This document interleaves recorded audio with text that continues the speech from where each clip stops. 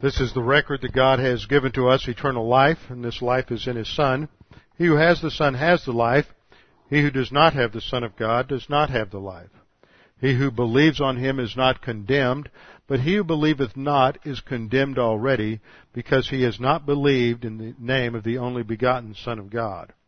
For there is no other name under heaven given among men, whereby we must be saved. I am persuaded that neither death, nor life, nor angels, nor principalities, nor powers, nor things present, nor things to come, nor height, nor depth, nor any other created thing is able to separate us from the love of God, which is in Christ Jesus our Lord. For of Him, and through Him, and to Him are all things, to whom be the glory forever and ever. Amen. Before we begin our study, we need to make sure that we are in fellowship with the Lord. Fellowship is always broken when, as a believer in the Lord Jesus Christ, we sin. Whenever we sin, we grieve and quench the Holy Spirit, and so God has given us a grace recovery procedure through confession of sin, which means that we simply admit or acknowledge our sin to God the Father. We are instantly forgiven. We instantly recover fellowship and the filling of the Holy Spirit so that we can advance in our spiritual life. So we always begin with a few moments of silent prayer, and then I will open in prayer. Let's pray.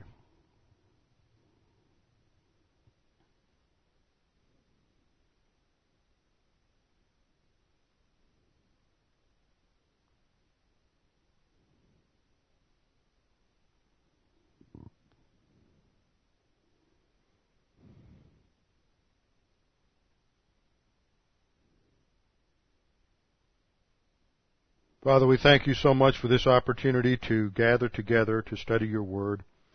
Thank You for this nation, for the freedom that we have in this nation, for those who are willing to serve this nation, for those who are willing to fight and preserve our freedoms, for all those who throughout the last 200 plus years have given their lives to preserve the freedoms of this nation. Father, now as we are engaged in this war in Iraq, and this war against terrorism, we pray that You would give our soldiers, give those who are involved in this war the courage, the wisdom, the discernment to make good decisions. We pray for their protection, that You would watch over them, especially the men from this congregation who are in the theater of war. We pray that You would watch over them, protect them, that You would comfort their families, that they would realize that You are the one who takes care of Your children, and that we can rest and relax in You. Father, we pray for our president. We pray for the military leaders in the field, that You would give them wisdom, that they might make good decisions. We pray for the enemy, that they might make bad decisions, and that this war would be over quickly and efficiently. Father, now as we study Your Word, we realize we are engaged in a different war, a spiritual war, a war where we are struggling against the invisible powers, that we're involved in the angelic conflict. Father, we pray that as we study Your Word, realize that we are the soldiers in this spiritual warfare on the front lines, and it is up to us to use the weapons that You have given us, the spiritual assets You have provided for us, using Your Word under the filling of the Holy Spirit, that we might advance and mature in our spiritual lives, and thus glorify You in the midst of this spiritual warfare. We pray that You would challenge us with the things that we study today. We pray this in Christ's name. Amen.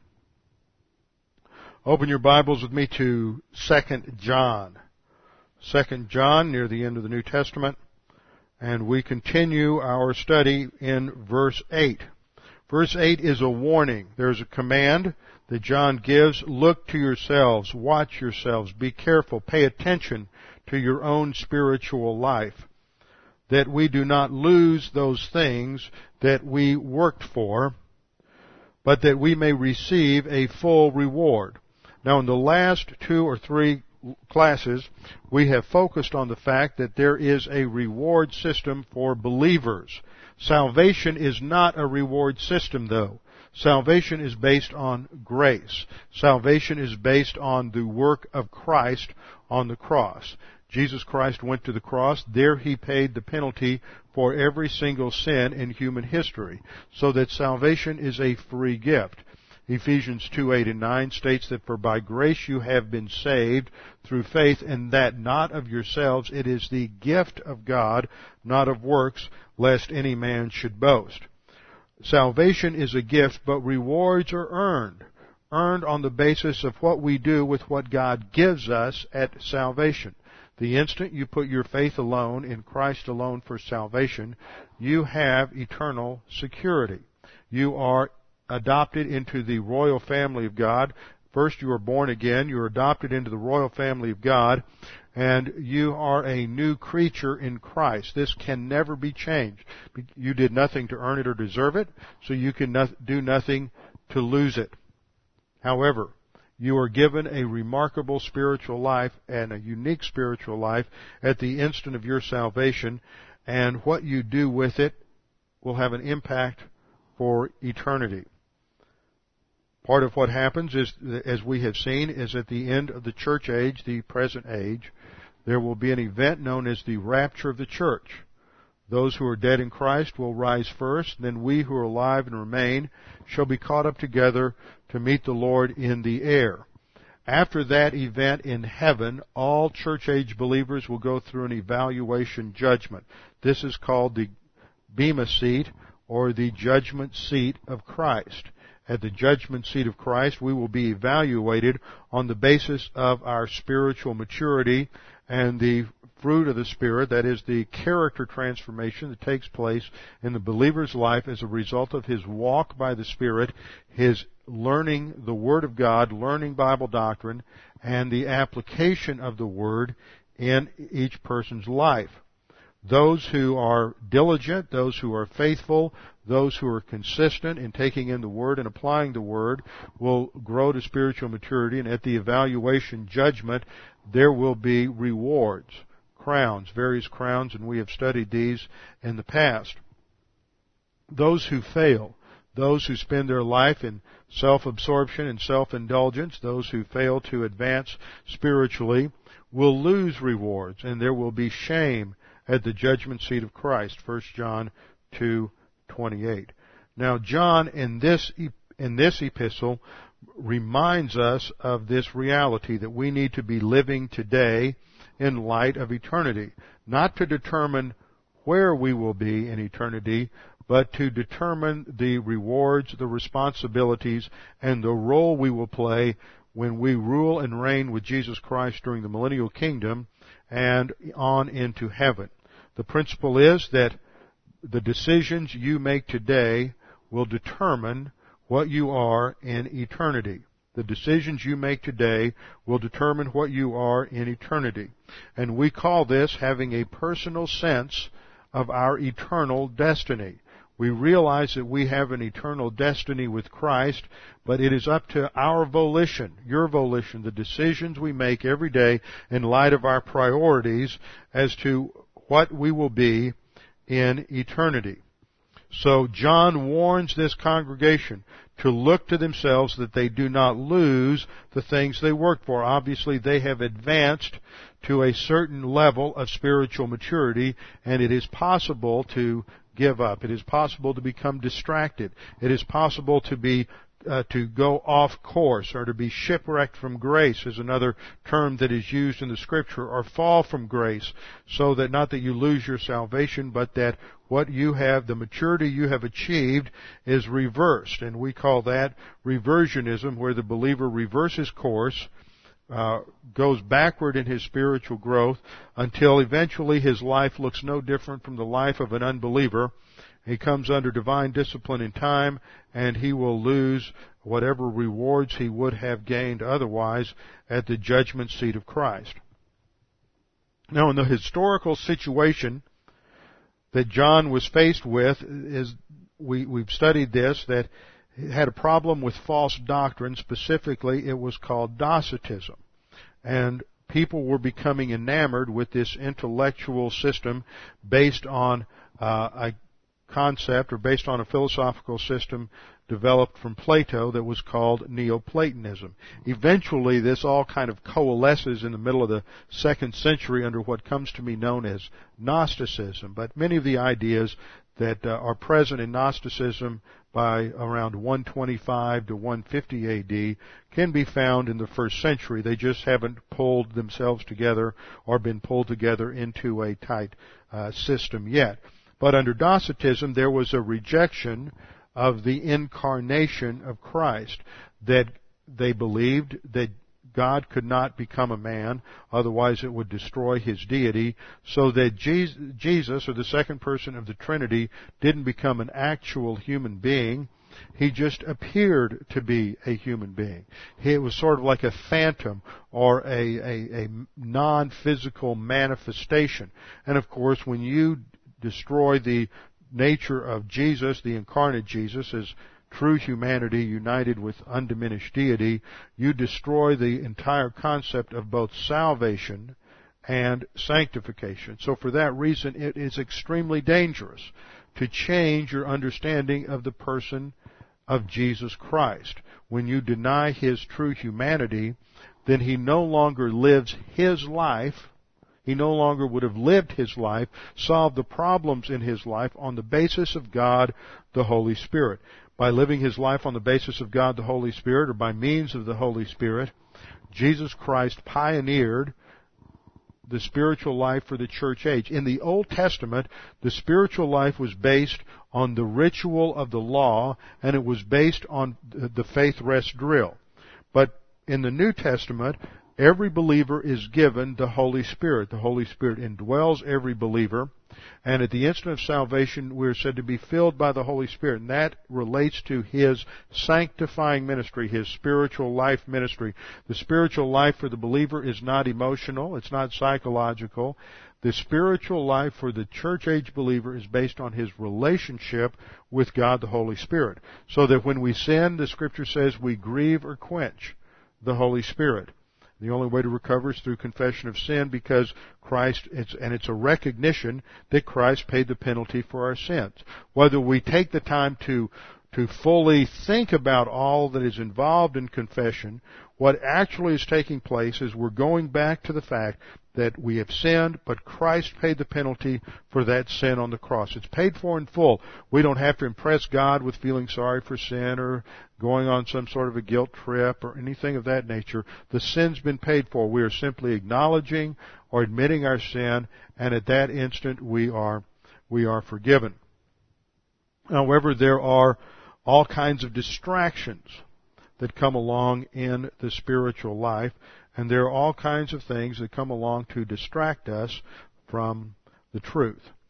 Verse 7 says, of 2 John says, "For many deceivers have gone out into the world." These deceivers have one element of distraction, which is a false doctrine. In this setting, the false doctrine was an intellectual system that appealed to the intellectual curiosity of the Greeks. For many deceivers have gone out into the world. See, the world in the Scripture is not talking about a geographical globe. It is talking about the thinking, the thought systems of rebellious mankind in opposition to God. And the emphasis here is there are many deceivers who, once they were saved, they were squared away in terms of their doctrine and theology, but then they became distracted. They became enamored with Greek philosophy, specifically Neoplatonism, and so they changed their view of Jesus. They changed their view of the spiritual life, and now they are trying to influence others in the church. So John warns them against this distraction from the false teachers. Now we need to understand a few things about the mechanics of distraction. Distraction is always the result of arrogance. Distraction is always the result of arrogance. What is arrogance? Arrogance is putting an emphasis on self. Arrogance is putting an emphasis on self. Now remember, there are four arrogant skills. 4 arrogant skills. First of all, you have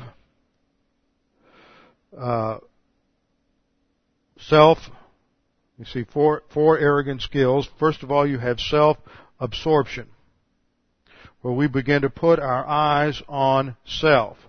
Once we begin to focus on self and whatever we want, then the next step is we begin to give in to our desires and whatever it is that we are absorbed with, and this leads to self-indulgence. After that, we need to justify. We need to make sure that we're right in our arrogant self-absorption and self-indulgence. So that leads to self-justification.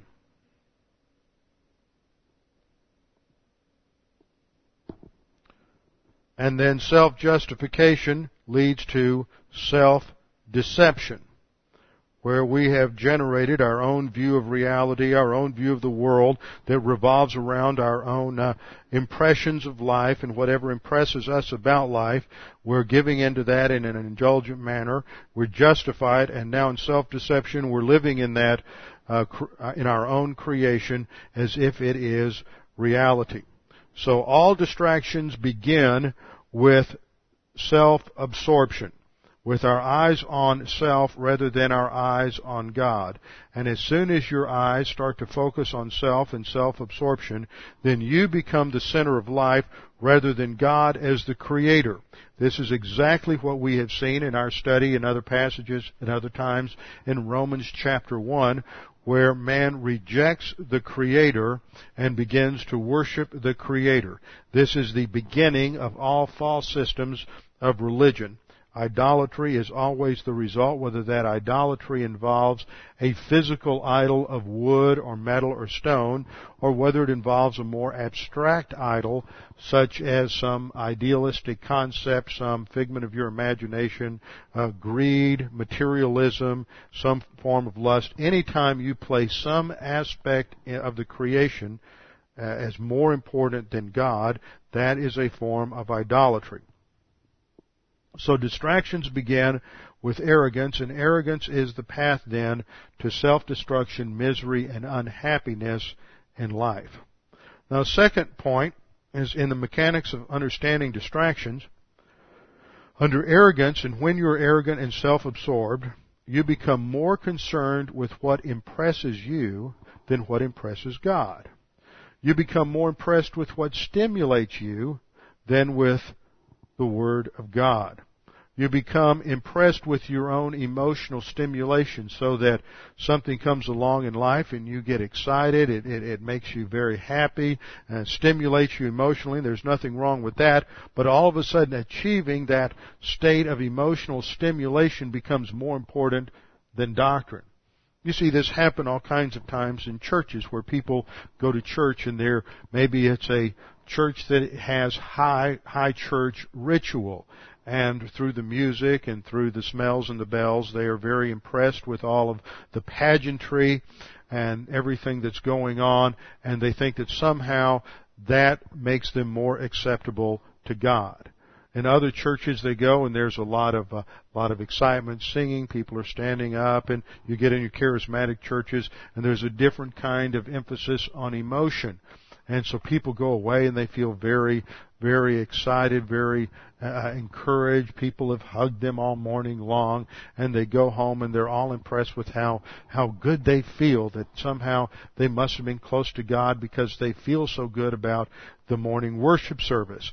They've simply been impressed with their own emotions one way or the other, and they're not impressed with the Word of God. Sometimes you are more impressed with your own intellectual stimulation than with doctrine, and this happens in other churches where there is an emphasis on teaching, but what happens is that there are some people who just love the intellectual stimulation, and that's as far as it goes. And so they love to learn things, but they're not really applying the doctrine in their life, so they're more impressed with their own intellectual stimulation than doctrine. That was the problem that John was dealing with. These were people who were becoming impressed with the intellectual thought systems of the Greeks, and they like to get involved in all the intricacies of logic and working out these various systems, and so that impressed them over the Bible. Others become more impressed with pleasure than with doctrine. These are hedonists. They are more impressed with their own personal pleasure and enjoyment of the various details of life than with doctrine, so they always seem to find some reason to be somewhere else other than in Bible class learning the Word. Others become more impressed with psychological stimulation than with doctrine. And these are people who like to figure out how they work and how they tick on the inside and what gave rise to this problem in their life or that problem in their life. And so they want to go to a church where the pastor deals with a lot of psychological theory. And so they become very impressed with that rather than being impressed with doctrine. So all of these are areas of distraction where people become distracted with what stimulates them rather than with the Word of God. They become impressed with their own emotions, or they become impressed with intellectual stimulation, or they become impressed with their own personal pleasure and enjoyment of life, or they become impressed with psychological stimulation. Third point, whenever there is an emphasis on self, that is the gateway into worldly thinking. The Scripture says that we are to do away with worldly thinking, and we are to be conformed to the thinking of Christ. We are to renew our thinking, and that comes by the Word of God. But when there is an emphasis on self, arrogance is the opposite of grace orientation and dependence upon God. So when there is an emphasis on self, it always takes us into what we call the cosmic system or worldly thinking. And when you get into worldly thinking, it always leads to fragmentation of the soul, because even though it may sound good, feel good, even though it may seem to work in the lives of some people, any system of thought that is not based on the Word of God is ultimately going to lead to failure in life and misery. Now, the fourth point, in terms of distractions, is that human viewpoint, or the cosmic system, always has a substitute Savior. It always has a substitute Messiah or substitute Redeemer. That something, someone, is going to provide that real happiness and stimulation. For example, in most secular humanism that we have in this nation, evolution and evolutionary thought, there is the substitute of science and technology as a Messiah. That somehow through science and technology we're going to find the solution to all of life's problems, and we are going to be happy and healthy and wealthy. Under various secular systems of government, such as communism, socialism, and most forms of totalitarianism, the state is substituted as the Messiah. That the state becomes the source of meaning in life and the definition for meaning in life. And of course we saw that failure in the Soviet system when it broke apart, but no system of government this side of the millennial kingdom, when Jesus Christ rules and reigns in a perfect political system, will there be a political system that can provide any of this. This is a problem we run into even in this country, where people think, well, if this party or that party just got into power, then all of our problems would be solved. You'll never have all the problems solved this side of the millennial kingdom. And the mistake that we make is we suddenly begin to think that the state can provide ultimate happiness and stability, and the state cannot. In fact, the more power you give to the state, the more freedoms you are giving away. The only time you have real freedom is when the government is limited in terms of its power and ability, and that is always expressed, as our founding fathers understood, but nobody today understands. It's always expressed through taxation. Money gives you freedom and alternatives. If you don't have money, you have no freedom and no alternatives. And the more money that the state takes away from the citizen in terms of taxation, the less freedom there is. The more money is left in the hands of the individual to do with as they will, the more freedom they have. That is why the founding fathers made taxation without representation such a crucial issue at the time of the War for Independence against Great Britain. But if you did a comparison today with the taxes most of us pay with the taxes they paid at that time, they hardly paid anything. And if people today again and again and again say, oh, I won't mind if my taxes go up to cover this thing or that thing or the other thing, and that just shows that they need to go back to high school and take civics again. They don't understand anything about freedom or the founding of this nation, and they just want to enslave themselves to an all-powerful state all over again. And this is a problem, is when we start attributing to the state the source of happiness, the source of stability, then we have slipped into another form of idolatry. Point number 5. The cosmic system, human viewpoint, always starts with the shift to arrogance and reliance upon self. Always begins with a shift to arrogance and reliance upon self. Now, the problem that was faced in John's day is a problem that the people were more impressed with intellectual stimulation than with doctrine. Now, I want to spend some time and develop that idea, but I think in light of events of this last week and the beginning of the war in Iraq, I want to look at another issue first, and that is the problem of emotions as a distraction to doctrine. And the problem with emotion is when we get into emotional sins. Emotional sins such as fear and worry and anxiety. Problems with these mental attitude sins are at the root, usually, of many other mental attitude sins, because at the root of fear, worry, and anxiety is the idea that somehow, some way, I can control that which I perceive to be threatening my security. And that is one of the greatest deceptions of arrogance, is that somehow we think we can control our security. Security is completely and totally in the hands of God. He is the one who has numbered the hairs on our head. He has already, from eternity past, determined the time, the manner, and the place of our death. There is nothing that we can do to alter that. It has been determined beforehand in the counsel of God. Now, there are many things in life where our volition has an impact. Our volition can determine whether or not we are happy or we're miserable. Our volition can determine whether or not we will spend eternity in heaven or not, whether or not we're going to accept the free grace gift of salvation in Jesus Christ by faith alone, in Christ alone. Your volition is going to determine what you do with the spiritual life that God has given you. There are many things in life where your volition is going to play a part, but your volition has nothing to do with the time, the manner, and the place of your death. Now, it may play a part in how miserable you are at death, because if you're a carnal believer and you've lived your life in rebellion against God, then when it comes time to die, you will die a miserable death even as a believer, simply because you are going out under the sin unto death, and you will probably have no real certainty or assurance of your salvation even if you are a believer. If you're not a believer, then there will be a miserable time, because those who are unsaved have no idea where they are going or what will happen when they die, and so there is just a leap into pure uncertainty and tremendous fear.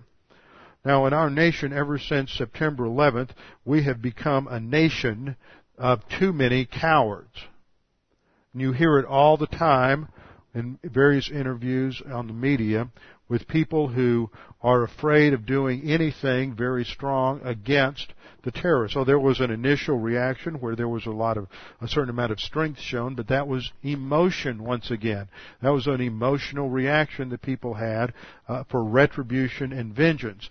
But once the cost became clear, once it became evident to some people what that cost would be, then people operated on that fear. Well, wait a minute, maybe we shouldn't do this. Maybe we need to go to the UN. Maybe there's strength in numbers. Maybe we need to make sure that everybody else is on board with us before we do anything. And there may be some validity to some of that, but the issue is that when you know what's right, you need to stick with what's right no matter who goes along with you and who doesn't. And fortunately, we have a president who understands these things. I would like to be able to say that's because he's a Texan, but there are messed up Texans as well. But it's also nice to know that we have a commanding general over in the Middle East who is also a Texan. See, it's nice to see that we're led by Texans every now and then. But not every Texan has it right, and we know that. Just think back to LBJ. Well, we won't get off into politics. But we have to recognize that as a nation that is motivated by fear, we see that we are in danger of an internal collapse. As I've stated in the first hour, in my travels the last couple of weeks, and actually over the last 6 months, although I've traveled a little more the last month or so, whenever anybody finds out that I travel very much, well, I get the question, well, aren't you scared? Aren't you worried? Aren't you concerned? I say, no, not at all. I'm not at all concerned. I mean, I wouldn't be at all concerned if some terrorist took over the airplane, started to fly it into the side of a mountain or into a building or anything else, because I know that exactly what will happen to me at the point of physical death. But I know that my confidence is in God. It's not in circumstances. My confidence is not in the security of the United States airports. My confidence is not in the INS or the Border Patrol. Ultimately, we can do as much as we can to provide some level of security through our security forces, but ultimately our security and our individual security is in the hands of the Lord. It is the Lord who has determined the number of my days, and so I'm not going to worry about these things. I mean, there was a great scene in the movie Gods and Generals, and if you haven't seen it, I strongly encourage that you go see this movie. And it is during the time of the first Battle of Manassas. That's how we refer to it down in the south. North, they refer to it as Bull Run. But at Manassas, is the time when Thomas Jonathan Jackson received his famous nickname of Stonewall Jackson. And it is because he had absolutely no fear of what would happen to him in the battle. And he is out in front of his troops on his horse, where there are cannon going off all around him, and he's being shot at as the federal troops are advancing on his position. And General B had already retreated, and his men were falling back, and he looked over and he saw Jackson standing there, and he rallied his troops, and he said, "Men, stand behind Jackson. He's standing there like a stone wall." That's how he got his name. After the battle, one of his officers came up to him and said, "General, how can you be so calm? How can you be so steady when there's so much battle going on all around you?" And Jackson's answer was to the effect that God has already determined the time, manner, and place of my death, so why should I worry about it? I just need to relax and do my job. And that showed his tremendous understanding of doctrine and the Word of God. And Jackson was a fantastic Christian, and it is brought out in that movie. This is one of the few movies you will ever see produced by Hollywood that really honestly demonstrates the impact of spirituality in the life of individuals. And you see that in the life of Jackson and in the life of Lee in this movie.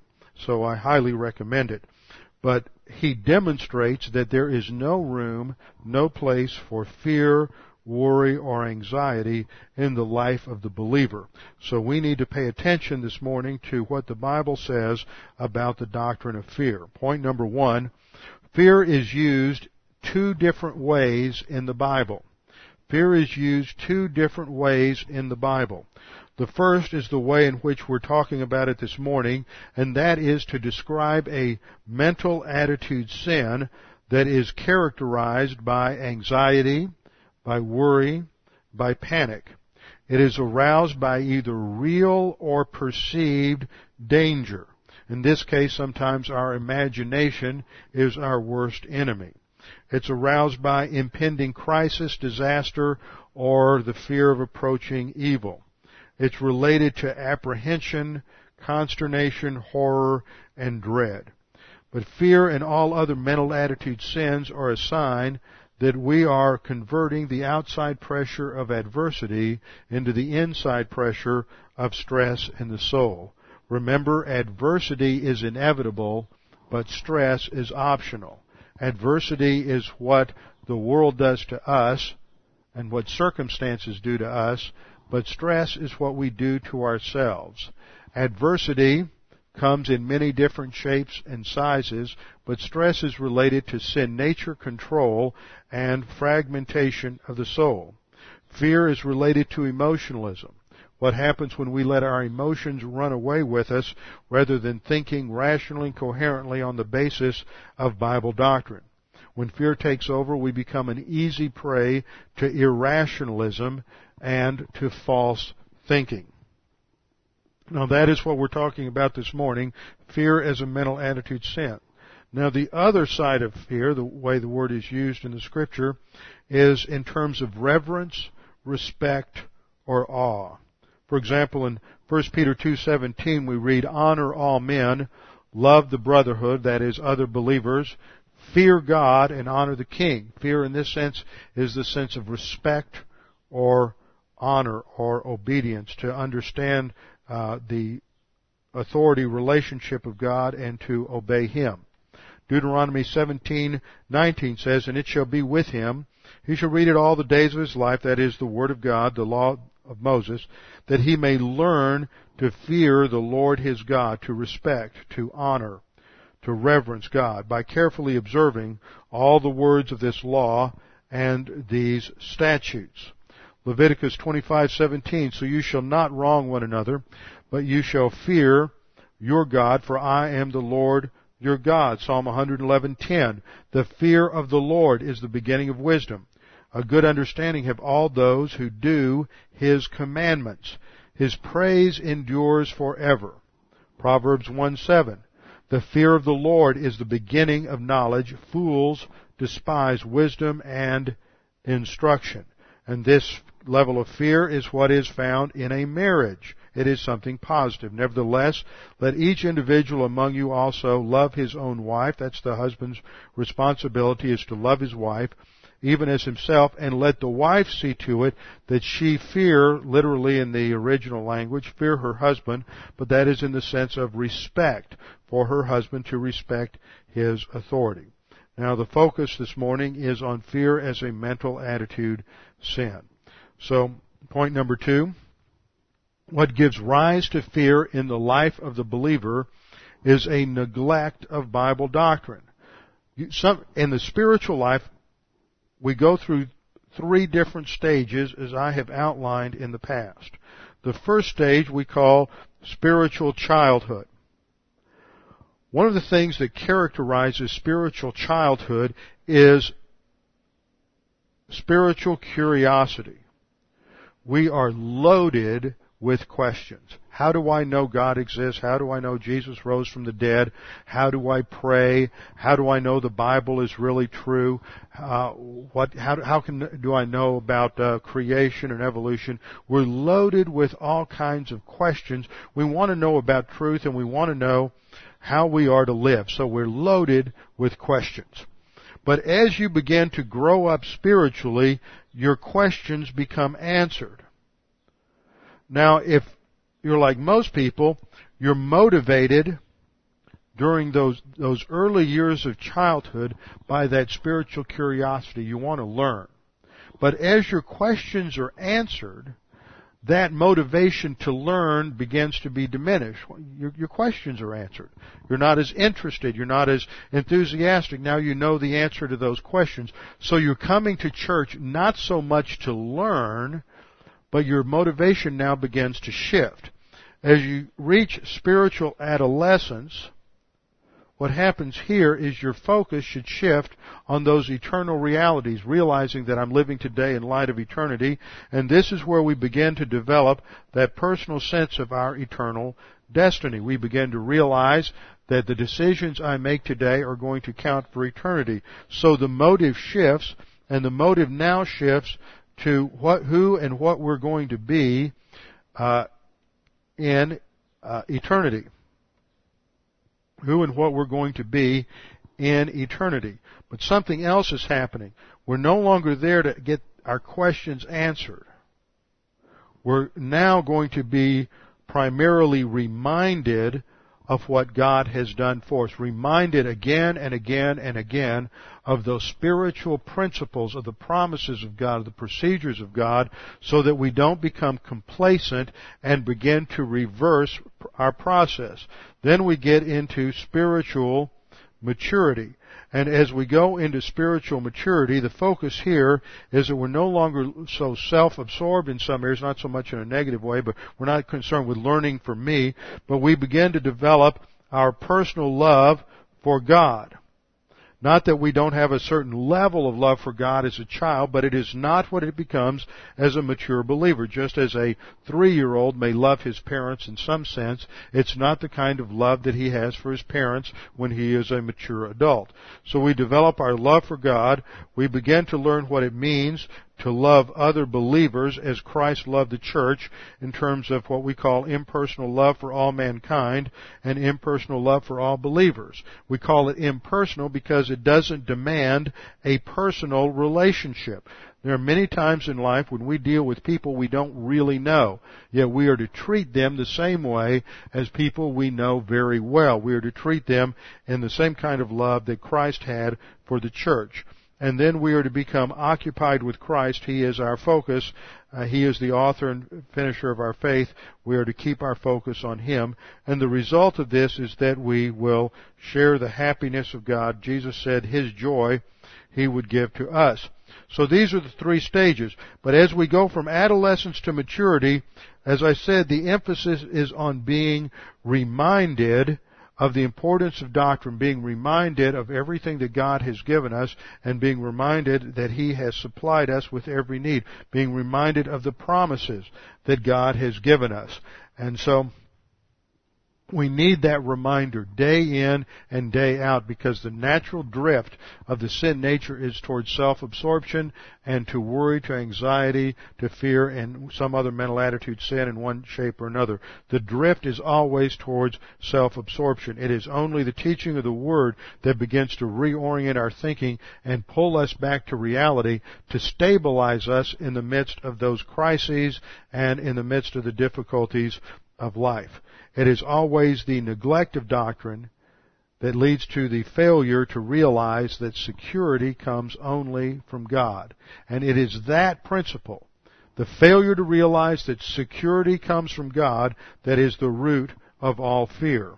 In the first hour, we studied the Israelites as they were leaving Egypt, and they came to the Reed Sea, the Yam Suf, in Exodus chapter 14. And as the Egyptians pressed on them from the rear, and the Reed Sea blocked their progress in the front, and the topography and the terrain kept them going north or south, they became afraid. The Israelites were afraid of the Egyptians, and they were panicking until Moses calmed them down. How did Moses handle the emotional panic?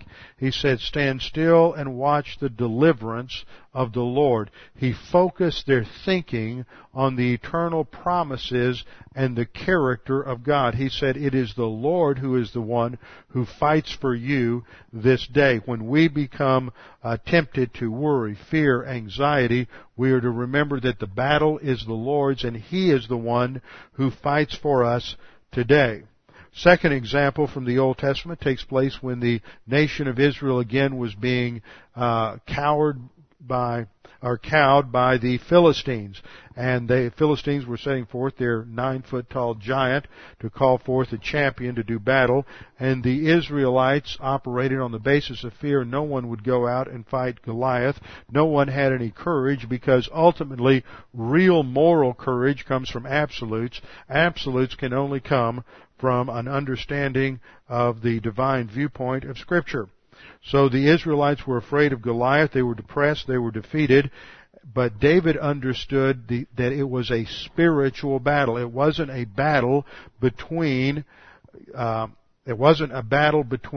people who had one technology versus another technology. In fact, the Philistines had a superior technology to the Jews. They had blacksmiths, and they had kept any blacksmiths from operating in Israel, so that the Jews did not have iron weapons.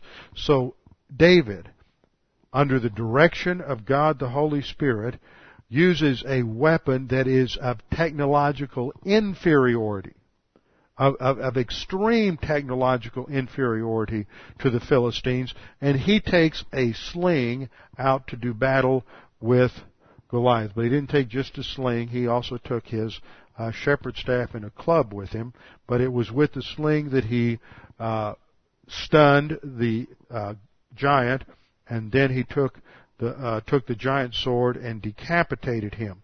But what gave him courage was he understood that the real issues in any crisis in life, whatever it is that you face, I don't care what the economic dimensions are, I don't care what the other emotional dimensions are, I don't care what the business or family or geographical or military dimensions are, the real battles in life are always spiritual. There is always ultimately a spiritual dimension, and if you have victory in the spiritual dimension, no matter what happens with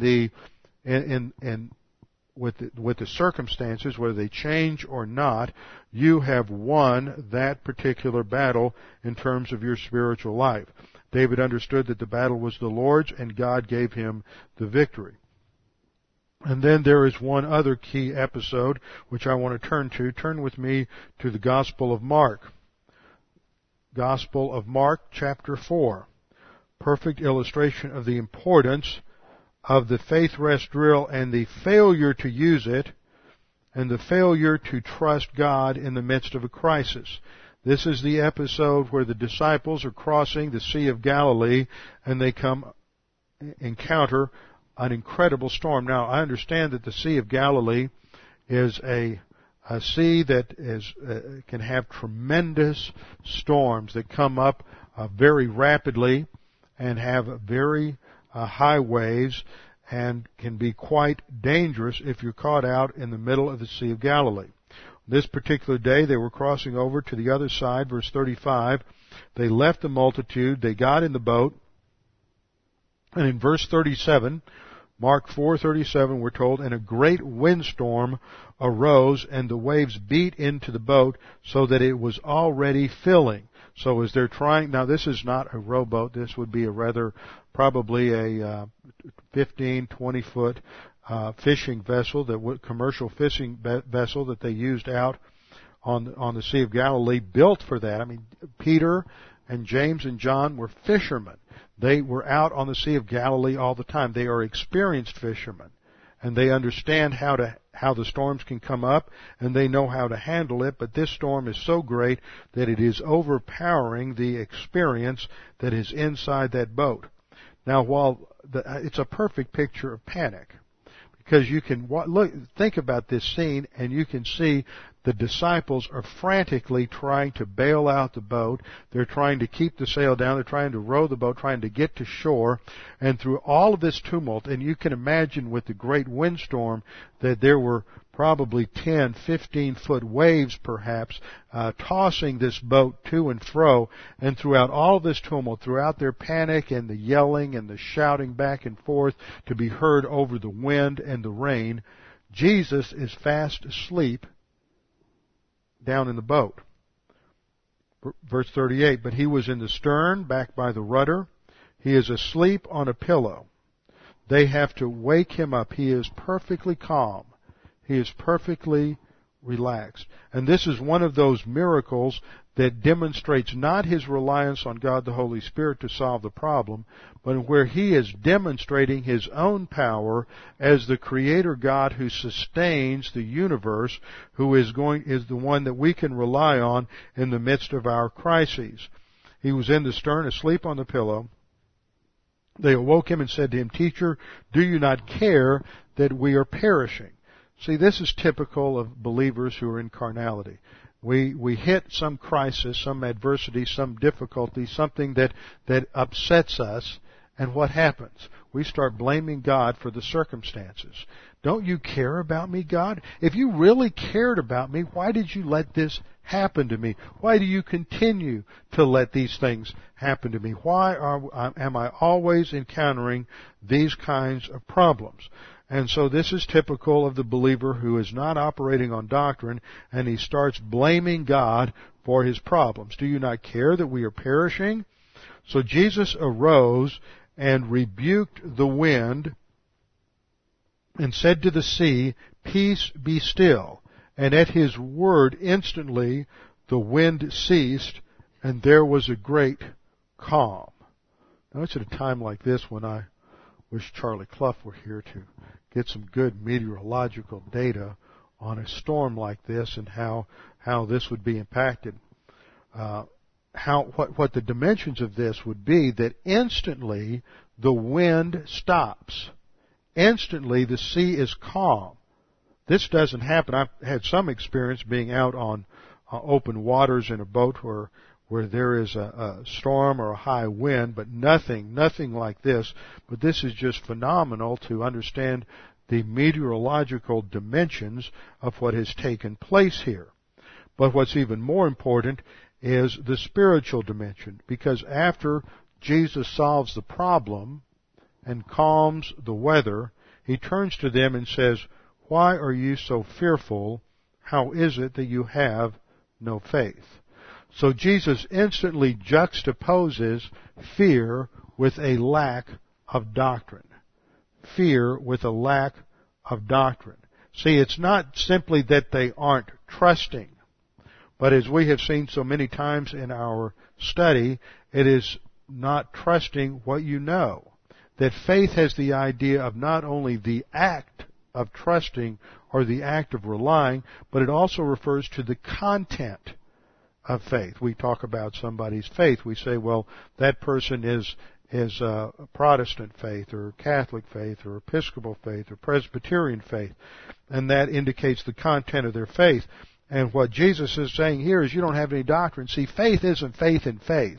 It's not mysticism. It's not just trusting to trust. You'll hear people say that, well, you just need to have faith. No, you don't need to have faith. You need to have faith in doctrine. You need to have faith in the promises of God. You need to have faith in the truth of Scripture, because if you have faith in anything else, then that faith isn't any good. Faith is only as strong as its object. And so Jesus isn't saying, why aren't you trusting? Because they are trusting. They're trusting in their own ability to solve the problem out on the lake. So Jesus is challenging them that how is it that you don't have any doctrine? You've been listening to me teach. You have grown up with the teachings of the Pharisees. You know the Old Testament. You know the promises of the Old Testament. But it makes no difference in the way you live your life or the way you handle problems. And the result was they feared exceedingly. Now here's a great example of how fear is used in both senses in the space of two sentences. They were fearful in verse 40 in terms of anxiety and worry and panic and a mental attitude sin. But in verse 41, the fear is not a mental attitude sin. It is respect and awe because they understand the power of God, and they have just witnessed Jesus demonstrate His deity and His power and authority over creation. And they say, who can this be that even the wind and the sea obey Him? So from these three examples, and we could look at many more, it is the neglect of doctrine and the failure to realize that security comes only from God that is the root of all fear. Point number 3. Fear is a failure to think under pressure. It's a failure to think under pressure. It is the realization that our own attempts to provide security are absolutely fruitless, and therefore we go into irrational anxiety and an emotional sin. Fear is the basic emotional sin that is produced by arrogance. It is when you once become self-absorbed and arrogant, the first sin that is produced is fear. For this we go to Genesis chapter 3. When we know that Adam and the woman have sinned, Adam and Isha have sinned, and then God comes to looking for them in verse 8.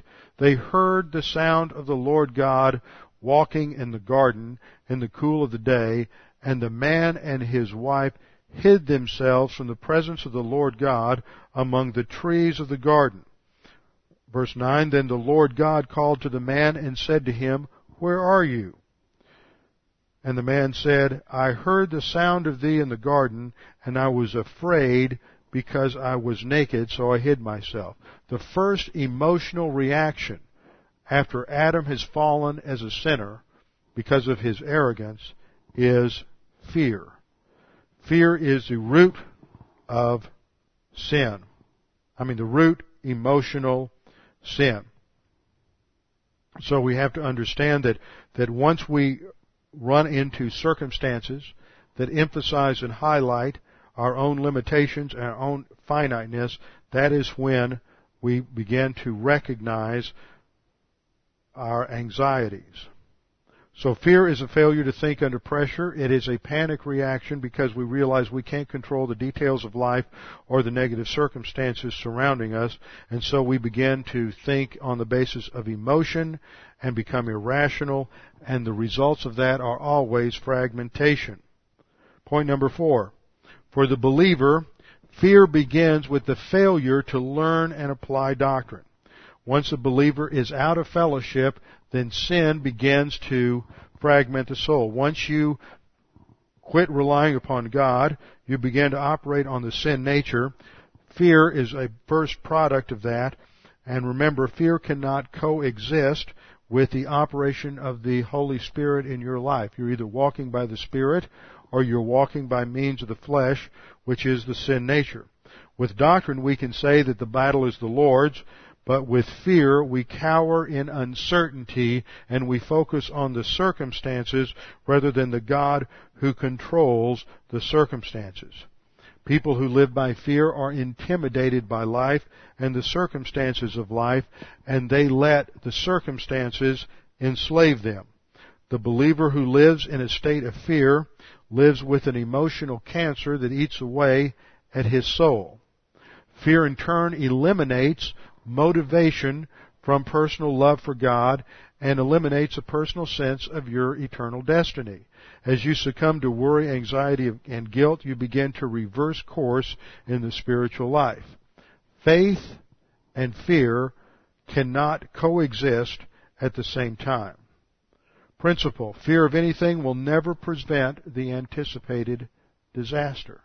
No matter how much you are afraid, no matter how much you worry, worry cannot stop the anticipated disaster. All it will do is destroy your own capacity to enjoy life. Fear of death will never prevent your death. Fear of death will never keep you alive. It will just destroy your enjoyment of life. So fear is being overcome by the problem, enmeshed in the crisis, and engulfed in emotion. Furthermore, point number 5, the absence of fear is rooted in an understanding of God's love and the motivation that provides for our spiritual life. Just briefly remind you of 1 John 4:12 through 19, which we studied in detail.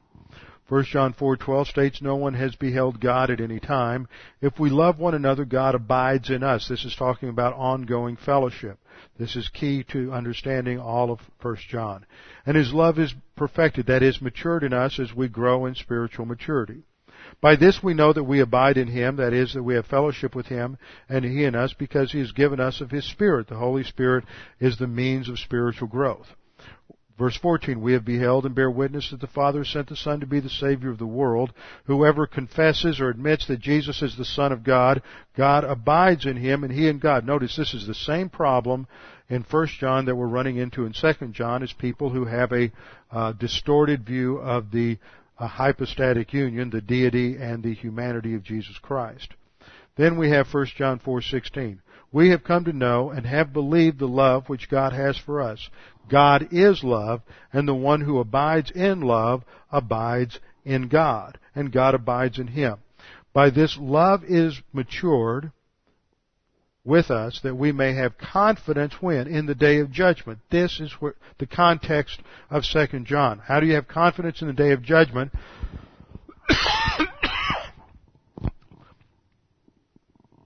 How do we have confidence in the day of judgment except by maturing as believers?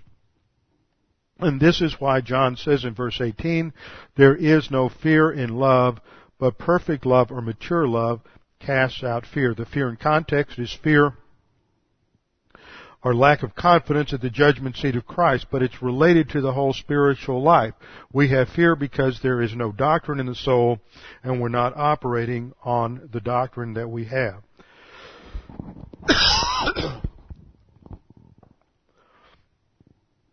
So this brings us to point number 6, and that is that God's love provides us with all of the security that we need.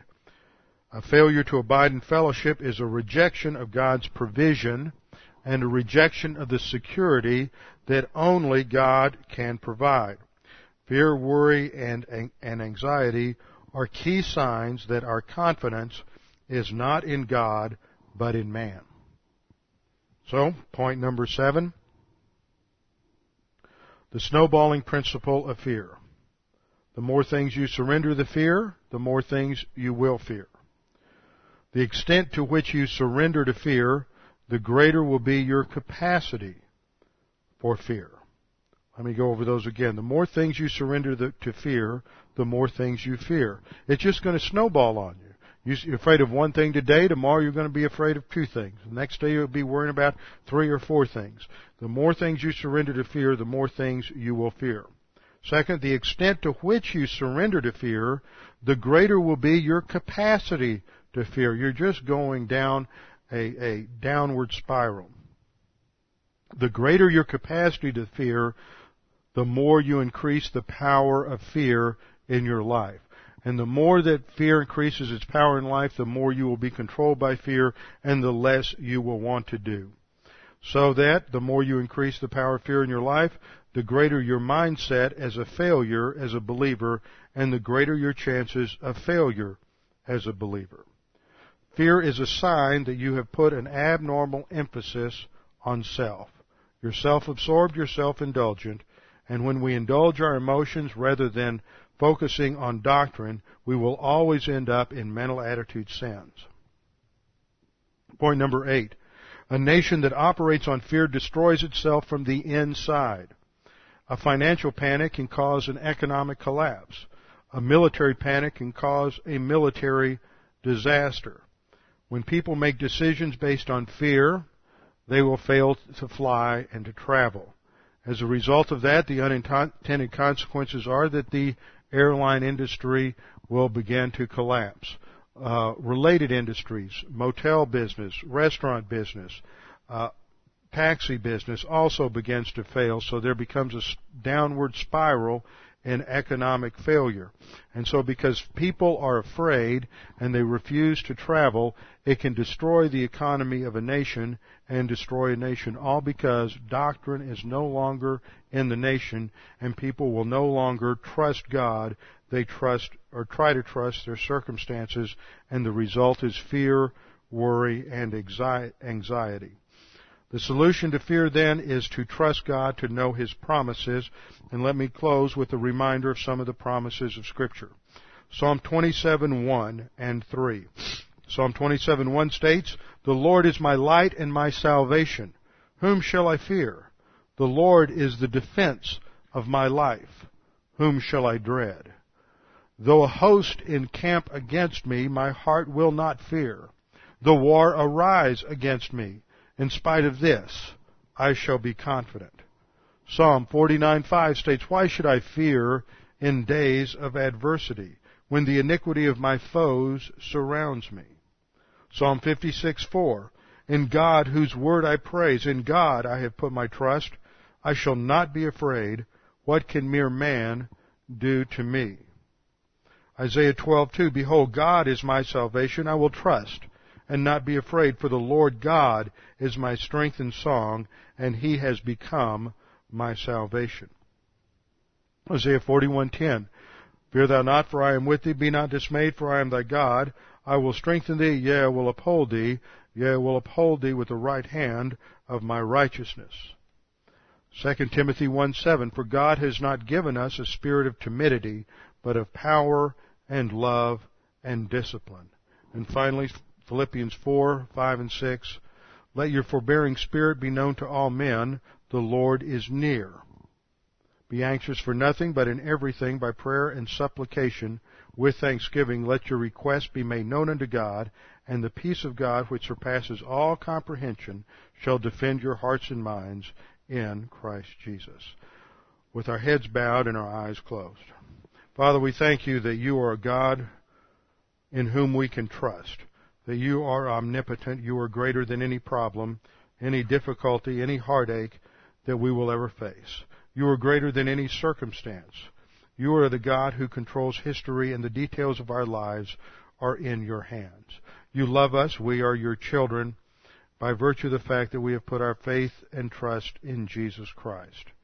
Father, we pray that you would encourage us, each of us, at this time in our nation struggles with different areas of anxiety, perhaps, different areas of fear, that we would put our faith alone in you, that we would claim these promises knowing that you are our rock, you are our bulwark, you are our fortress, and you alone can provide strength and sustenance, security and stability in times of crisis.